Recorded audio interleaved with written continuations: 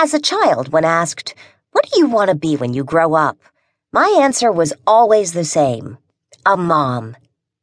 I had dolls, cats, and dogs that got my maternal blessings.